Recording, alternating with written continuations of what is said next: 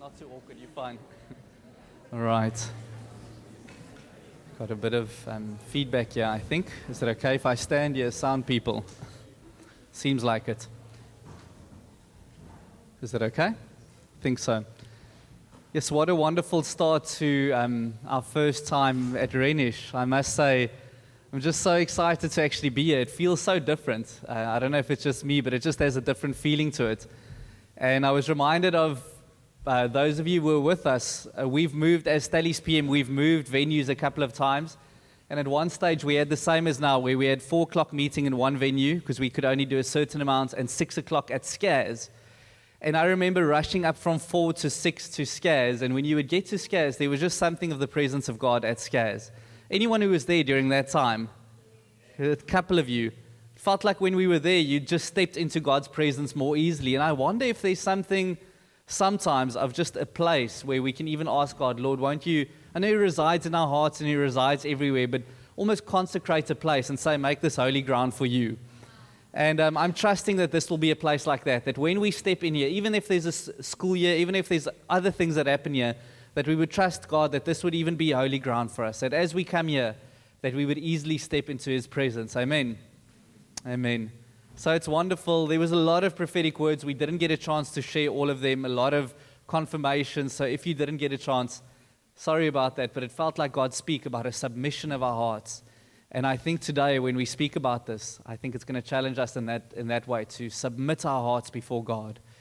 So Lily Jean can come stand here. She had a dream that she sent me, and I just thought it's applicable for the message that's going to be shared. It'll make more sense later on, so just listen to this, take cognizance, and then we'll take it from there. Yeah, so in the dream, it was a huge crowd in this huge building, and we were all worshiping. And this guy who was leading the meeting, he came up on stage and he pointed to a little kid and he said, I feel that you have a word for us. And the kid ran up on stage with excitement and he shared the word.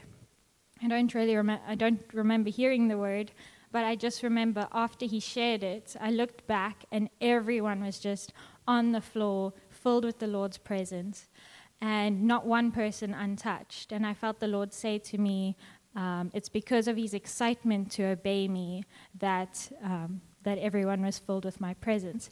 And then we carried on worshiping, and the leader pointed to a group, and he sent someone to go ask them to either change their tops or cover their tops. And they were a bit confused, and then another group to take off their shoes. And they were also very confused, like, why would he ask us this? This is so small and so silly. But it was just like in the dream, I was in this group, and I just was filled with this conviction to do as they asked. And it was like this weird little thing, but we did it. And again, the whole crowd was just filled with the Lord's presence, and like not one person untouched. Yeah. Wonderful. So I just want to pray as well before I share, but I think this is going to be, just listen to that word. I think it says 2 things. It's an excitement to submit your heart before what the Lord asks you, maybe through people. And then secondly, it's even obeying when we don't understand and knowing that then God will bless us, His Spirit will come upon us. So just keep that in mind, because I think later in this message it will be quite applicable, and I think it's the Lord speaking. It felt like there were 10 people wanting to share words, and so many of them said exactly the same thing. So let me pray. God, we thank You for Your presence as we come together here. We thank You for blessing us with this incredible new venue, Lord, that we get to worship You unrestrained, Lord, without pews. Hallelujah, God. We're so thankful for the pews that are gone, Lord. Lord, we can't wait to at some stage also push these chairs away and just worship You freely and fully. We can't wait for times in Your presence here more and more, Lord. We can't wait for salvations to take place, for baptisms to take place outside in the quad, Lord, for lives to be changed and transformed, for us to see more of You, Lord. We can't wait. And we just consecrate this place. We consecrate ourselves to You, and we say, come and work, God. You are Lord. We submit. We gladly submit our hearts to You. In Jesus' mighty name. Amen. Amen.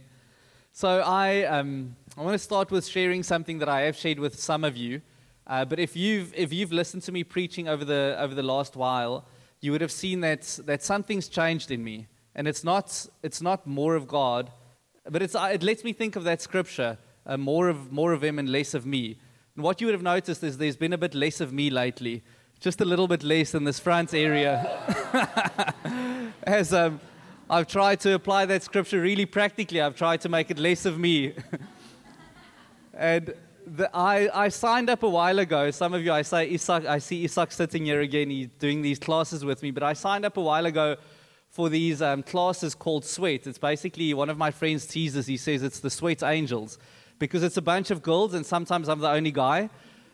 But I'm okay with it. I'm manly enough to admit that I need it and I want to go to these classes. And slowly but surely more guys have been coming to join. But I just quickly want to tell you, I've been going through these classes. I'm going to stop now because our little girl's coming and I'm not going to have time to breathe, basically. So I won't be able to go there for a bit. But the time that I was going there was one thing that really stuck out for me. And it was during this time, I remember one time missing a class. And now, just remember, these are classes that I pay for. No one gives it to me for free. I need to pay to be there. And I'm making commitments. I can go 4 times a week. I have to sign up on a little app, and I can say, these are the times that I can go exercise. And one time, I did not pitch up. And then the next day, I get this email saying, please, next time you don't come, let us know. We would appreciate it. And something in me wanted to say, the audacity.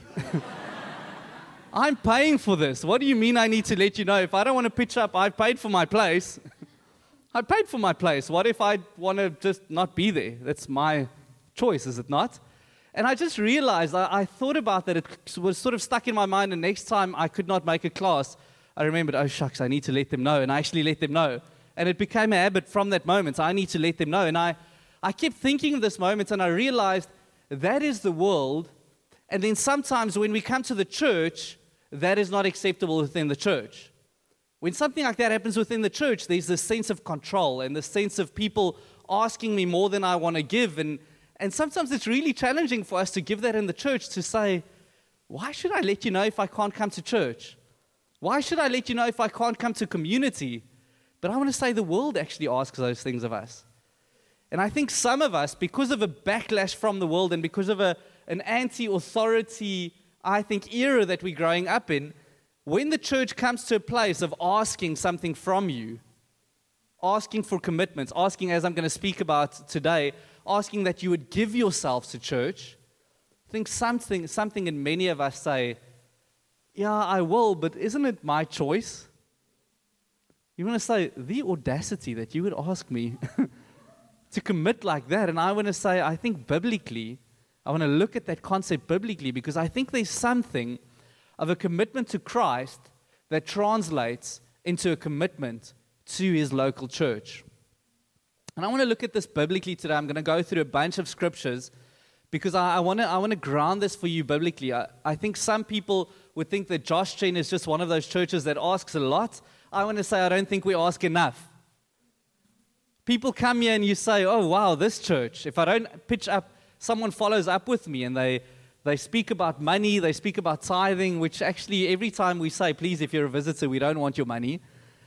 But for some people, you come here and you're like, yo, this church really wants me all in. I want to say, amen, hallelujah, we want you all in.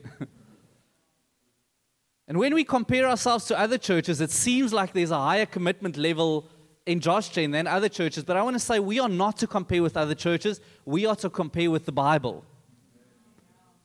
And I think if I compare us to the Bible, if I compare this group of people sitting in front of me and Josh Chain at large to the church in the early New Testament, I want to say I think there was a different level of commitment and devotion there that I think we still have a lot to learn.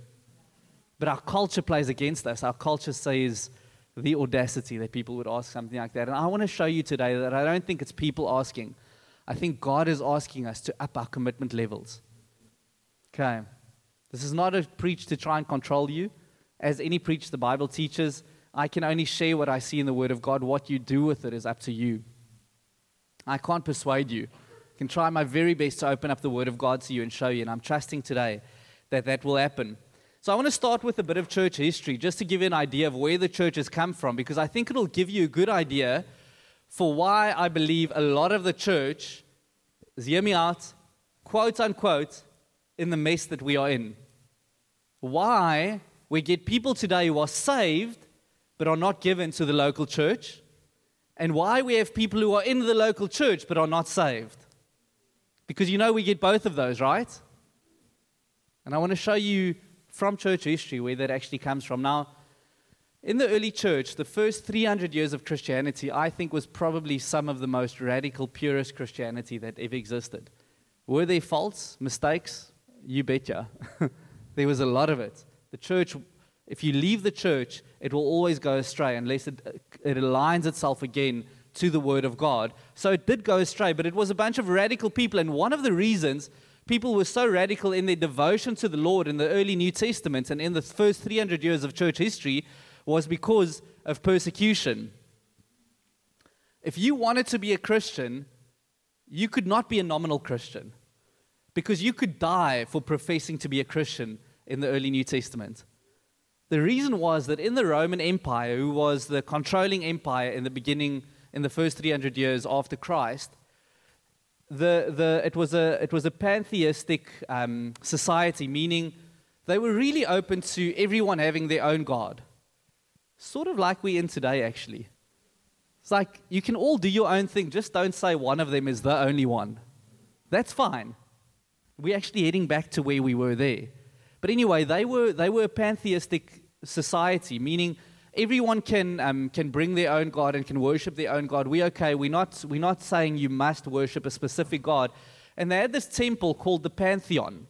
And the Pantheon was basically that when the Roman Empire would conquer a different nation, a new nation, they would come to this temple and they would say, okay, now you can bring your God, quote unquote, your little statue or your little whatever you worship, bring it into the Pantheon, and then we all worship all the gods together. The one exception in that time were the Jews, because the Jews said, but we don't serve many gods, we only serve one God. And what the Romans did in that time is they actually, I think because of the wealth and the influence of the Jews, they allowed the Jews to be classified as atheists during that time. So they didn't persecute the Jews, they just left them to their own devices and said, you can do your own thing, we'll just call you an atheist. The rest of us will come together in the Pantheon and we'll worship everyone's God. And then out of Judaism, Christianity sprung. And for the first little while when Jesus was on earth and just after, Christians were left alone because they were seen as Jews that just went Jew 2.0, basically. That's what they thought. That's what they thought. So they're like, no, we're going to leave you. It's fine. We leave you with the atheists. And slowly but surely, Christianity started exploding. More and more people got saved. People got baptized by the thousands as they got saved. And as that happened, they started realizing that Christianity is something different to Judaism. And they said Christianity teaches that Jesus is the way, the truth, the life. And they started persecuting the Christians. You'll see some of the emperors during that time, a guy, very famous one called Nero, basically was, any of you know what ripping a CD is?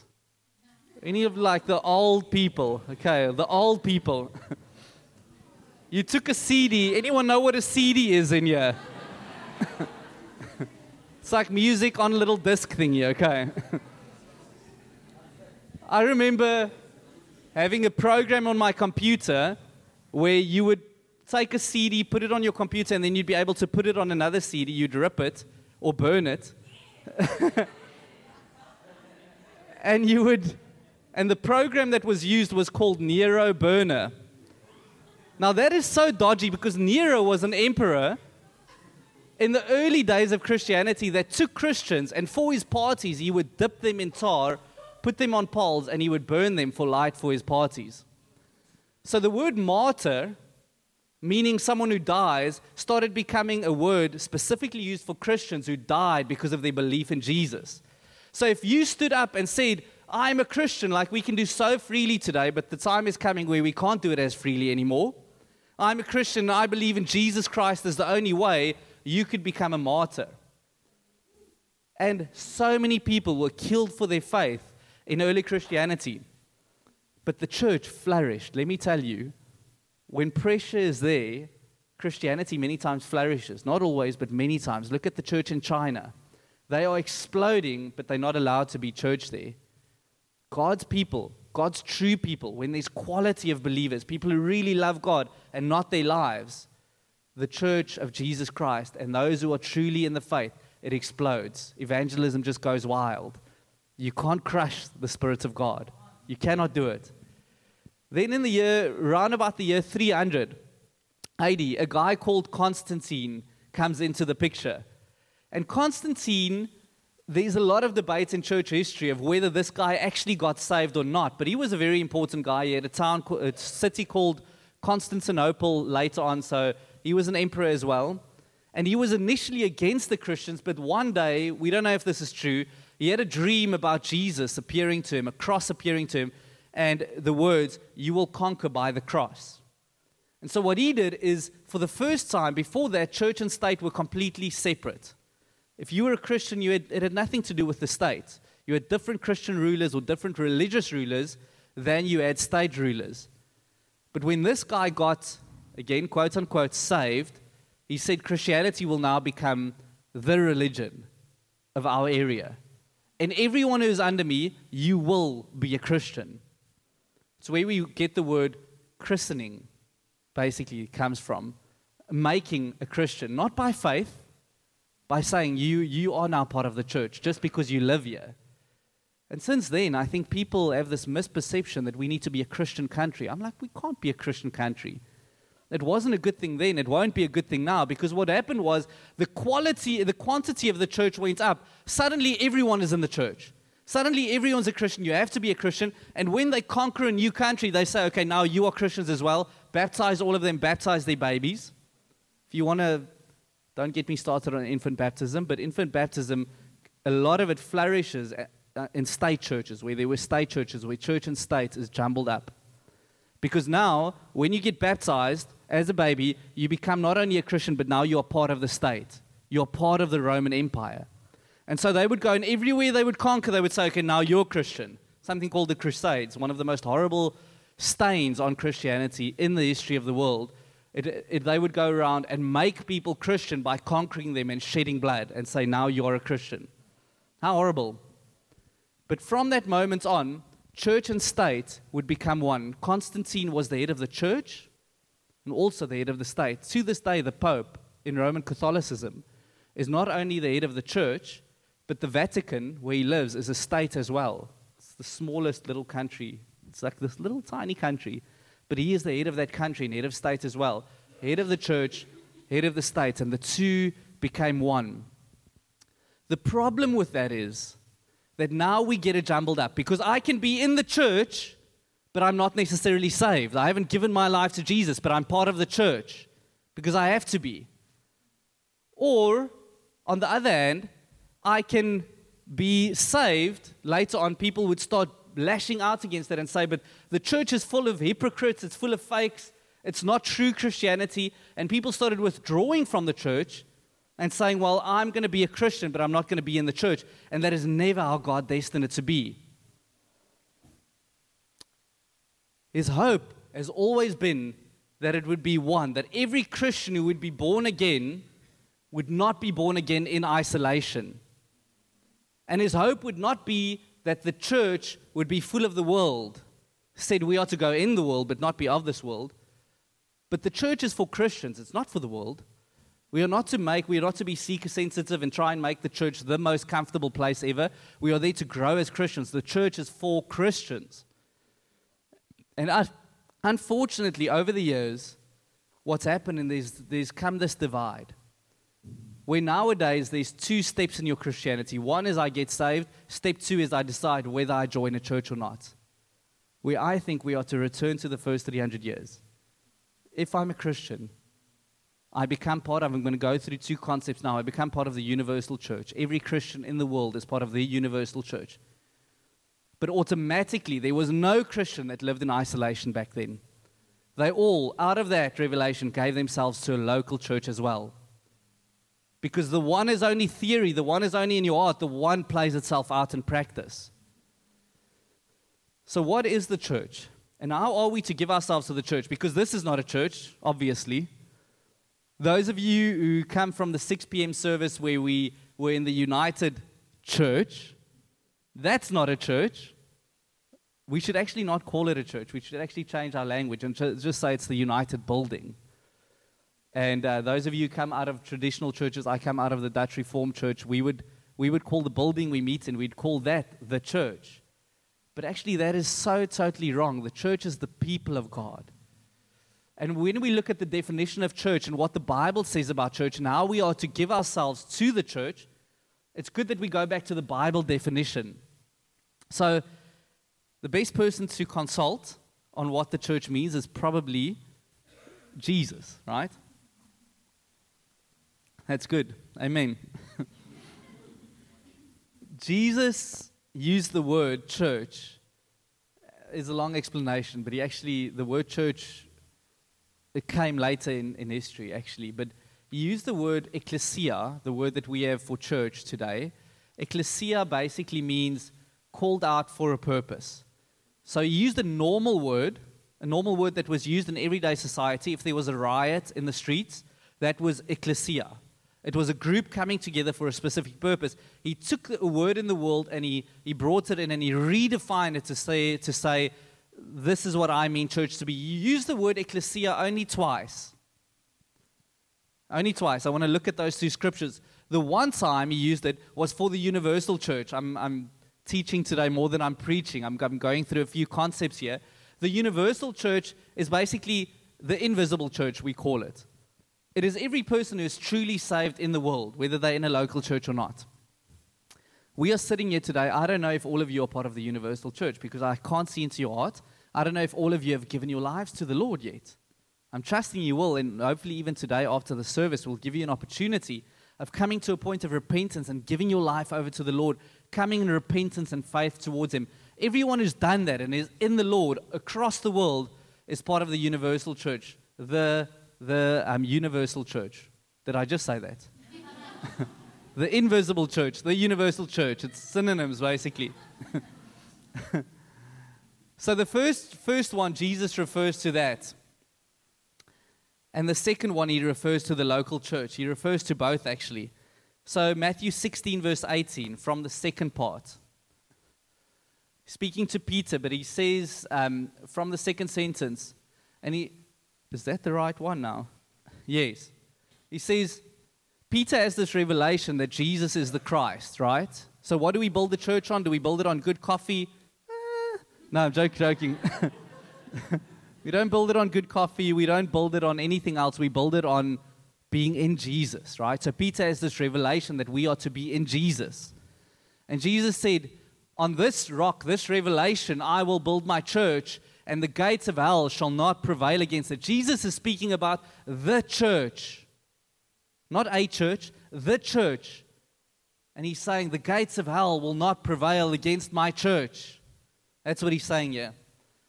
Second instance, and I'm differentiating here, the one I would call the church globally.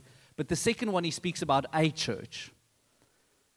So Matthew 18, verse 17, out of the same book, speaking about church discipline here. If a brother sins against you, a brother or sister sins against you, Matthew 18 puts out the steps for what you are to do if someone keeps sinning against you. And he says, after you've done a couple of things, if he refuses to listen to you and the people that you've taken with you and all of those things, then tell it to the church. Now, they did not have the internet, so this does not mean put it on Instagram. It doesn't. Or put it on a church bulletin. It wasn't that. He was referring to a specific local body of believers, saying, if this person does not repent, go in front of a congregation, a local church, tell it to them. It's a biblical concept.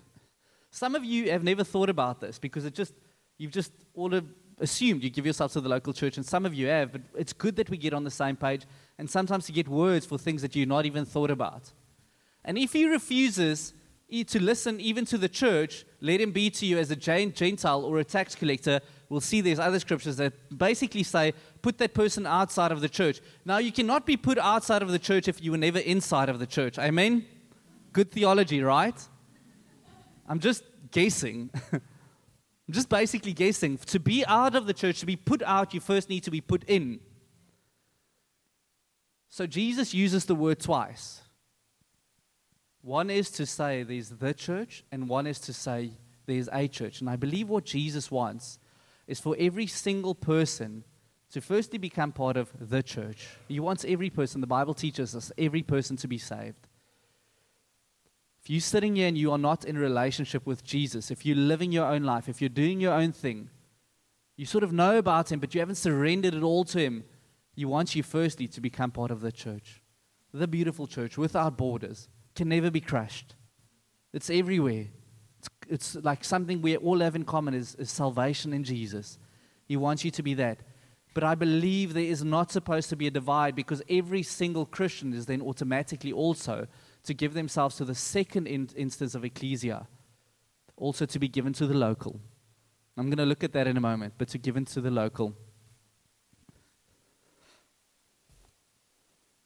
Acts 2 verse 47, I think it brings these two together so well. This is not Jesus speaking anymore. The word church gets used a lot by other authors as well. And I think here it brings it together so beautifully. And it says, and the Lord added to their number, meaning this church, to their number day by day, those who were being saved. Just pause there. It's interesting how this says, the Lord added to their number daily, right? It's not like, oh, I'm going to go to church, I'll be part of this church. You can be in this church, but not really part of this church.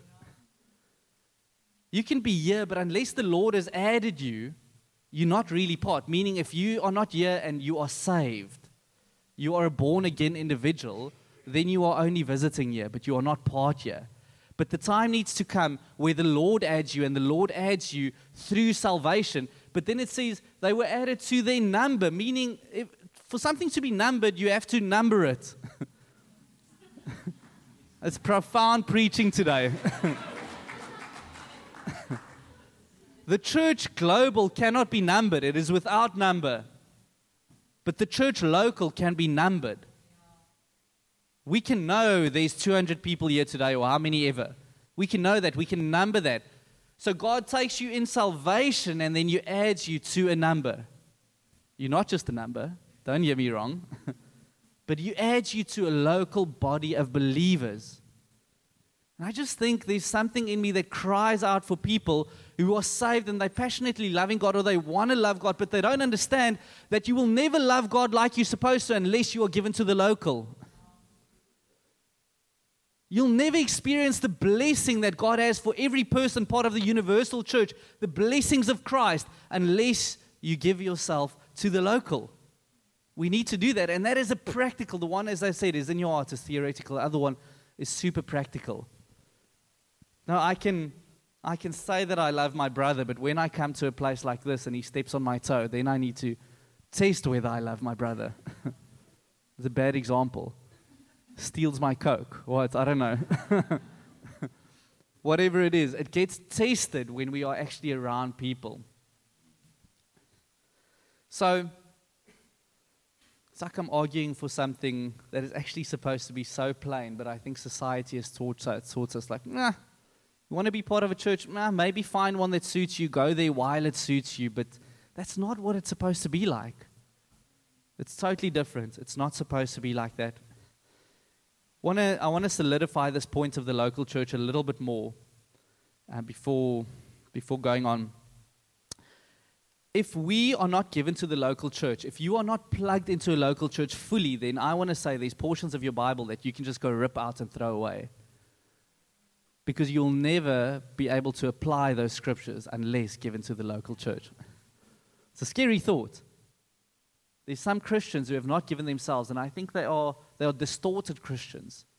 Some of them really, I've got family members that I know really love the Lord, but there's portions of their Bible that's just not applicable to them.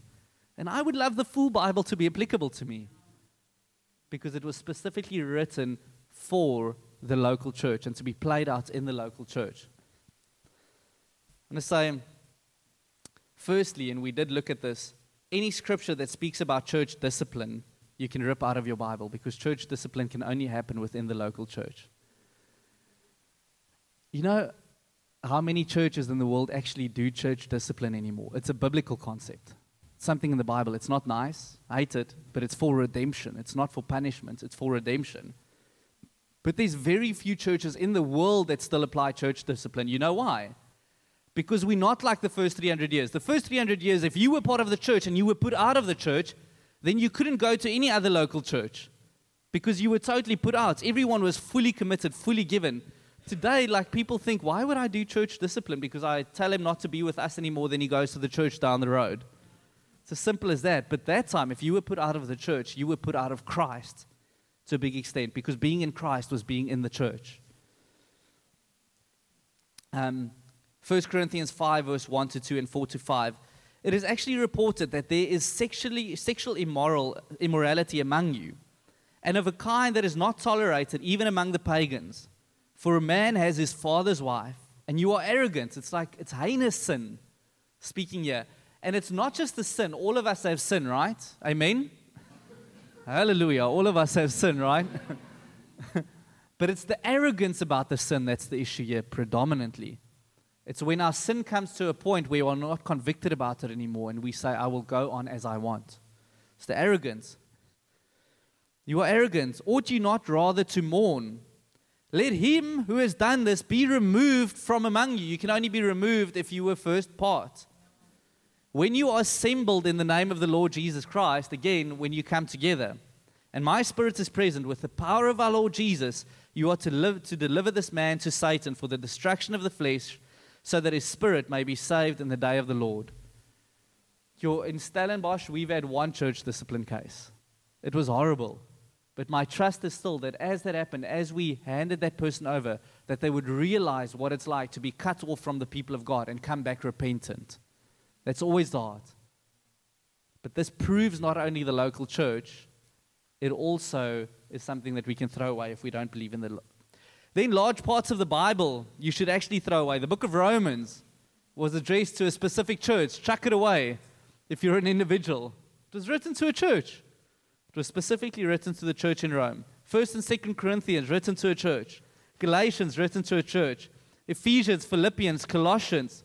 1 and 2 Thessalonians, 1 and 2 Timothy, to an elder of a church, to be applied in a church.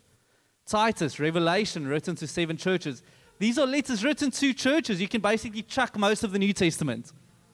If you were not part of a local church in that time, you would not have received the letter that was meant for you. If they had our theology today, yes, this word of God would not have reached them. Today we're like, no, if I don't go to church, I listen on YouTube. But actually that's not the heart. The heart is that we would give into the local because there's a specific message that God has for the local out of the word of God. Once you're given here, then God will walk a road with you, with the people around you. You're an individual, but you are part of the greater whole as well. Any scripture about leadership and submission you can chuck out of the Bible. And the safety in submission and leadership, I even want to say. 1 Thessalonians 5, 12 and 13. We ask you, brothers, to respect those who labor among you and are over you in the Lord. If you don't give yourself to the local, then no one is over you in the Lord. No one labors among you. And admonish you and to esteem them very highly in love because of their work. Be at peace among yourself. 1 Peter 5 verse 2, shepherd the flock of God that is among you. This is written to an elder. Now the Bible says this seriously to me. I, as an elder of the Lord Jesus Christ, need to shepherd the flock who is among me. I cannot shepherd a loose affiliation of people. I need to know who is among me. Who have given themselves here? Who has the revelation that this is where God has added them, because then I can walk with them? Does this make sense to you guys? I cannot apply this scripture if we don't have a revelation of it. Not under compulsion, but willingly, as God would have you. And not under shameful gain, but eagerly. Anyway, and then all of the things like you see today about functioning as called by God. 1 Corinthians 14 verse 26, you cannot function in many of the gifts the Bible says if you are not part of a local church. They are written not to be applied in the streets, but to be applied when the church comes together. What then, brothers? When you come together, we read this earlier, each one has a hymn, a lesson, a revelation, a tongue, or an interpretation. I mean, Corneille could have gone to do that in Eikestad Mall. It would not have had the effect that it had today. It couldn't, but when it comes into the church, and there's an awe of God that is present, then God speaks to us through people bringing their gifts to the local church. Let all things be done for the building up. So where am I actually taking this? So I want to lay down theology because this is going to get really practical really soon, okay? This is laying down theology. I would love you if you're sitting here. See, when we classify the church, many times we sort of break it up into unbiblical definitions. We do it, with good intentions, but it's not as God would have it. It's not the ideal as God would have it. When we as elders sometimes speak of the church, we speak about a couple of groups. We speak about visitors. That's great. I see that in the Bible. In 1 Corinthians, a visitor would come in, but the idea is then they would get saved and then they would be part. But visitors, we speak about some weird thing called regular attenders sometimes. Whatever that is. It's people that come regularly, but they're not members. They're not part. We'll look at a scripture now. And then we speak about those who are members, those who have really given themselves. I think the only thing that we really want biblically is members, actually. It's those who have seen it and have given themselves to a local church. If this is not the church for you, we are not the perfect church. We're striving towards health. We're not the perfect church, but somewhere you need to be given to the local. And that is the ideal. That's what we want. We want to move towards a place where people say, hey guys, hey elders, I'm here. I see the scriptures. I understand the scriptures. I'm giving myself. I'm not just a visitor. I'm not just a regular attender. I want to be a member, meaning I want to be part. I'm going to look at a scripture now. A member, according to the Bible, is like a hand or a foot or an eye. That's what the Bible speaks about as a member. I want to be part of this body, the universal body, but the local body as well. I want to be part of it. That's what I'm trusting for if you're sitting here. That it will not be haphazard, that you will not come when you feel like it, not come when you feel like it, but that you would give yourself. I want to say, everyone can't be here every Sunday or every Wednesday. That's totally understandable. But if you really part, then normally what I do is I let people know. Actually, I had to do that at my sweat classes. How much more to your family? How much more to your spiritual family will you say, I'm so part that I'll even let you know when I can't make it. And I will try my best to be there. How much more? We need to guard in our hearts. I think that's where the prophetic words come. Submissive hearts. Even though I don't understand it, I will give myself. I really want to ask you that we would come to this place. So 1 Corinthians 12 verse 12, speaking about this thing of members, being a member. For just as one body is one, as the body is one, and as many members, parts, and all the members of the body, though many, are one body, so it is with Christ. Speaking about everyone playing their parts, everyone being a part of the body. And then it goes to speak about the local church. God wants you to be a member of a local church, a part of a local church, one that has given themselves. You can't be a kiri. That's not what God is asking. You can't be a shoe that's just attached to it while it's comfortable and then gets taken off, or a hat. He's not saying that. He says, be a nose, be an ear, be an eye. That's what I want you to be. Don't be whatever, paraphernalia, I don't know what it is, something you attach to the side. Be part of the building. Don't be part of the scaffolding that builds the building, you know? That's what I think it really means to be a member of the body. And I think that's what God is calling each one of you for. And if you give yourself to that, I'm telling you, there will be a revelation of the beauty of God and the beauty of His church that you've never seen before. I remember when I went to study theology, I don't know why I went to study theology, because I said the last thing I want to do is be an elder or a pastor. Because then I have to sit and listen to old people complain every day. That's what I thought. And then I came to a church that was a healthy, New Testament seeking church, and I fell in love with it. And I'm like, oh my head, I want to give my everything to this. It's Jesus' body manifesting itself on earth. That's what I want to be part of. And I think some of you have just not seen it. You haven't tasted it. It's beautiful. There's the scripture I'm thinking about, saying whatever you give up in this life, Jesus will give you 100-fold more. And it speaks about family and houses and different things. You've only got one house. You've only got one salary. You've only got one fridge. Give yourself to the local and you've got 200 fridges. If we understand it. Got 200 bank accounts. And I'm not going to abuse it. I've got 200 bank accounts. I've got 60 cars. How many ever? Because lots of you don't have cars. It's like I give up in this life something, saying, Lord, my life is not my own. I'm given to your people. But God gives you new spiritual family, more than you ever had before. Come on, that's what God wants for us. He does, but we need to see it in the Bible, and then we need to live it out. Your Christianity will be deficient if you don't live it out. If you're a haphazardly part of the local church, you will never see the beauty of the local church. So what am I asking? Last week we had a challenging message.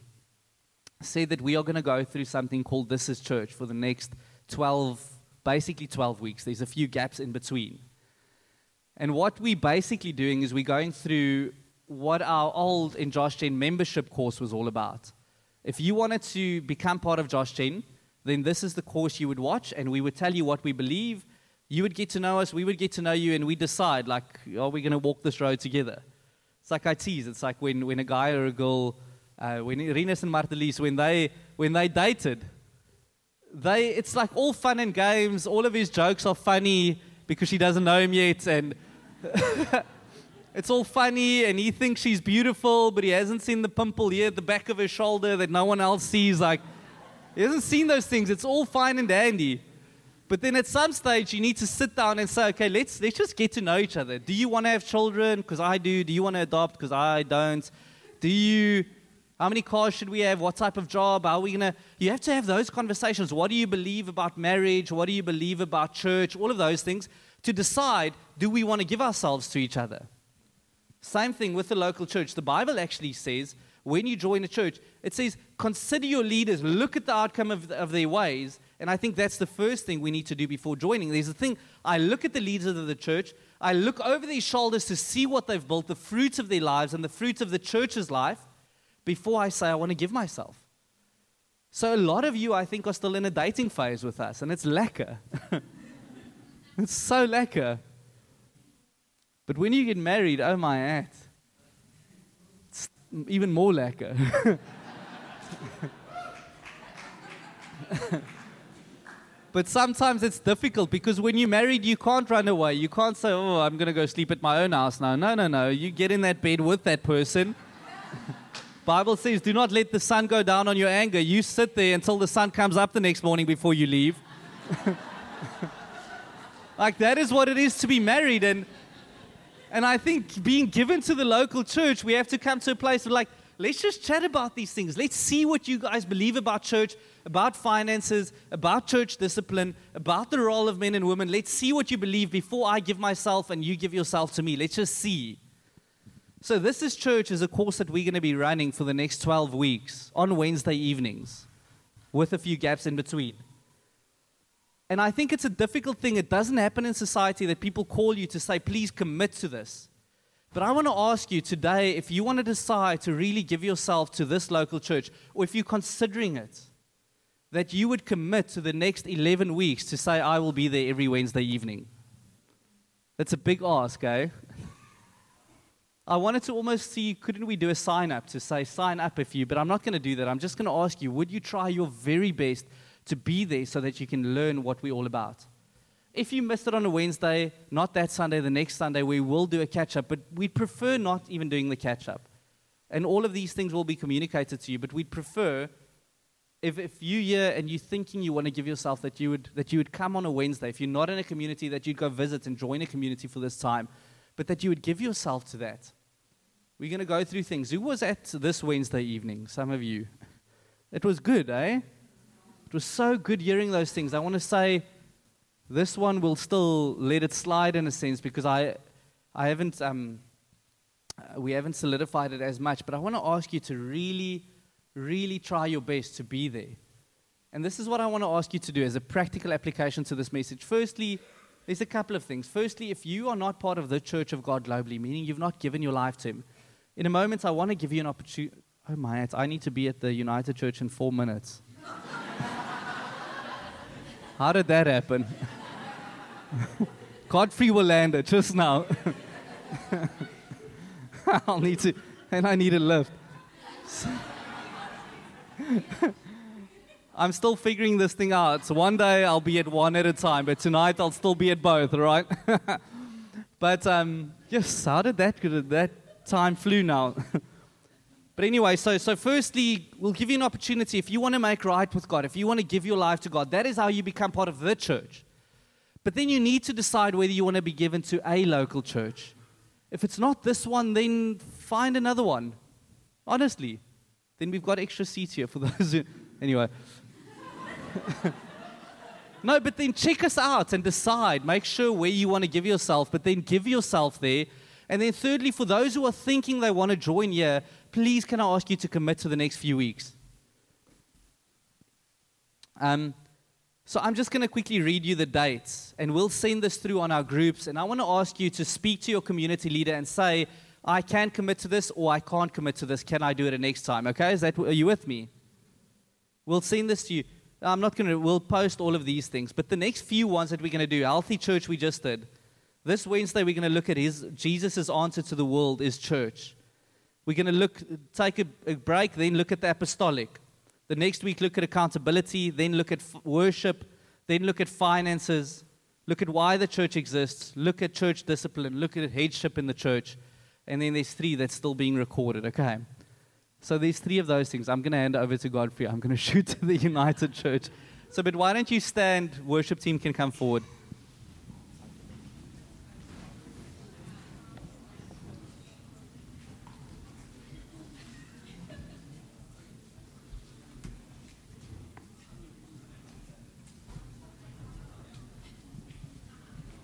Okay. Alrighty, so that was an incredible word that just came from Leonard. But I don't want us to get distracted now. I know that he has to leave. But I just really want us to just take a moment right now to really allow this word, in a sense, to come and simmer into our hearts. And I was just reminded again when Leonard was preaching, it says that in James, that when we are obviously called to be doers of the word, not just to be hearers of the word. First of all, that was an incredible word. And there's so many things just in my own heart that I'm like, it's a aina. Just need to rethink it again. Just need to check my heart again. But here's the thing, that is not good enough. What the world, actually the word that would call us to right now is, it says that if you are, in a sense, a man that sees the word or that reads the word and not obey the word, you are like someone who actually looks at themselves in a mirror, and then when you walk away, you immediately forget what you look like. But we are called to apply this word. We are called to obey this word. And I think it feels like God actually set us a trap, like with the prophetic words, to say, is your heart really submitted to me? So I know that tonight Leonard is the one that preached, but I really feel like the Lord spoke to us. It really, really feels like the Lord spoke to us. And I want to ask and say, are we going to respond to what God has just said to us? So I'm going to ask all of us in here just to close our eyes. I don't want to put anyone on the spot to make this a show or anything like that. We don't want to make it a show. So I am going to first start with the first group of people. As Leonard said, you can't be even a part of the global church if you're not part of a local church. And the scripture teaches us, it says that it's actually God's heart that everyone would come to the knowledge of who He is. And simply said, it just means that Jesus wants a relationship with you. Seeing the church for what it is and how beautiful it is and how God would put us in something so precious, something that He loves so much. I want to say tonight that it's His desire that you too in here, if you're not part of that you would be part of that. And the way that you become part of that is in Romans, it said, if we confess with our mouths and we believe with our hearts, then we will be saved. So I want to ask you, if you're right now in this space and you know that you don't have a relationship with Jesus, and you know tonight in your heart you're saying, man, I want to be part of this thing. I want to be part of the church. That's the way that you become part of the church. If you tonight say, God, I'm raising my hand, I'm opening up my heart, I'm confessing with my mouth, I'm believing with my heart that Jesus is Lord, then you will be saved and added to us as a church. So as I said, once again, with every eye closed, I want to say, if that is you tonight, would you just kindly, I'm not going to call you to the front or put you on any spot, I promise you. Would you kindly, where you're standing right now, would you slip up your hand? So just keep it right there. Thank you for those hands. Just keep it right there. Just keep it right there. We don't want this moment to slide. We don't want to, just move on too quickly or just move forward. We want to give an opportunity right now. So if that is you right now, and sometimes how you know it is your heart right now is probably beating faster than normal. There's probably like a sense, like in your body that, man, this is different. What's happening to my body? Maybe that's the Holy Spirit tugging at your heart. I mean, it could be something else as well. But it could be the Holy Spirit tugging at your heart tonight. So I want to give you one more opportunity. If you are in here and you say, I want a relationship with Jesus Christ. I know that I don't know Him. I'm not in a relationship with Him. But tonight, I want to be a part of His family. Please just slip up your hand. So can I ask that just one of our leaders will just, please just, so someone will come to you. If you raise your hand, someone will come to you and they will pray with you and just explain to you what just happened right now. They'll take your number, and we want to make sure that we do this right. That we explain to you actually what is this thing that you just did. What is this decision that you just made right now that just changes, the trajectory of your life. So the Bible says that every single time that when a believer comes home, or when an unbeliever comes home, someone that was lost, who doesn't know God, when they say, yes, Jesus, I want to be a part of your kingdom, I want to be in a relationship with you. The scripture in the Godfrey translation, it says, the heavens go berserk. There's a party going on because of that one soul that just came in. So I want us, before we move on, to just maybe take a couple of moments to just rejoice and to just celebrate. And here's what we're celebrating. I want to explain it to you. Someone right now has just been moved from the kingdom of darkness into God's marvelous light.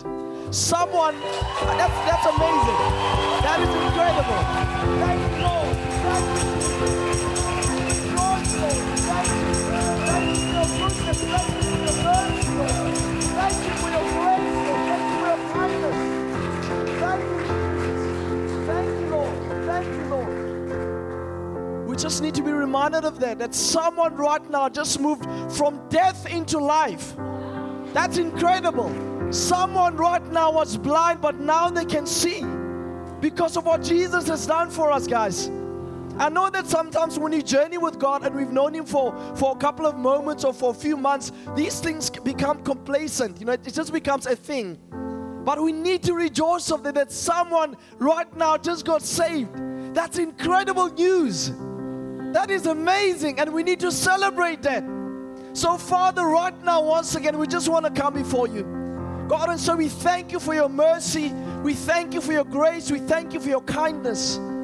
God, we thank you that you would be so merciful to us, God, that you would draw out of darkness, out of death, Lord, into life, into your light, Jesus. So, God, we just want to rejoice tonight and say thank you for your mercies once again, God. Oh, Lord, you are faithful. You are faithful, Jesus. So the second thing that I would like to do tonight is that there's a second group of people in here. And this is not to condemn you or to put just some heavy thing on you, but you would know who you are. As Leonard said, we can't look into your heart. We don't know what's happening in your heart. But there's some of us here that if you would be honest with yourself tonight, you would say, man, I'm struggling to be part of this thing called local church. I'm not submitting myself to this thing as I should. I'm not in it with both legs as I should. And tonight, I want to make a decision once and for all to say, God, I am all in. That whatever you want, whatever you would want to call me tonight, I am all in, and I want to be part of your kingdom fully. So I want to say with that, I actually don't want to put anyone on the spot. As I said, I don't want anyone to be condemned. So I'm going to ask, can we all just in here, just anew make that fresh commitment in our hearts to say, God, we are all into this thing. We don't want to be into it 50%, but all of us, all of who we are, God, our finances, every single thing, we want it to be a part of this thing. So I want to say, if that is you, I want to pray for all of us. I'm definitely part of that. So if that is you, can you just simply, where you are, just raise your hand, just in a sign or symbol of your submission. Okay, I know that, sometimes we struggle with these things. It's just hands that we're raising up. It's just a symbol to say, God, we want to be in this thing fully, rightly. We don't want to condemn anyone. We don't want anyone to feel like, man, there's something wrong with me. But if you know that you want to be part of this thing, just slip your hands up. So Father, we just want to come right now, Lord, and we want to say that we want to give ourselves fully to your church. We want to give ourselves fully to you. God, we want to give ourselves fully to your bride, God. Lord, would you just once again give us a revelation of the beauty of being part of a local church. God, I pray once again, would you just open up our hearts, Lord God, to see how beautiful this thing is. God, and tonight I just want to pray for specific people tonight, Lord, who have been hurt in the local church. And where, Father, that has caused them to close their hearts to say, I don't want to be part of this thing anymore. God, I pray tonight, would you come and heal? God, I pray, would you come and restore those hearts? God, I pray, would you come in your way, Father? Just come and once again draw those hearts closer to you, God. Would you once again place those hearts into your local church, Father, into your people tonight? I pray that each and every single one of us right now that are raising our hands, Father, that we will see a fresh, new revelation of what it looks like to be part of the bride of Christ, God. To see its beauty, to see its glory. Father, I know that, yes, there will be times, God, where it's not so lekker. There will be times where it's really difficult, God. There will be times when we are offended. Lord, there will be times when people hurt us. There will be times, Father, when we are broken. But I pray, Father, even in those times, would you help us to lean into this thing? Would you help us, Father, to commit ourselves fully to it, to say, even if right now it's not so fun and it's not so lekker, I still want to lean in and I still want to sort out whatever it is so that I may remain part of this thing called church.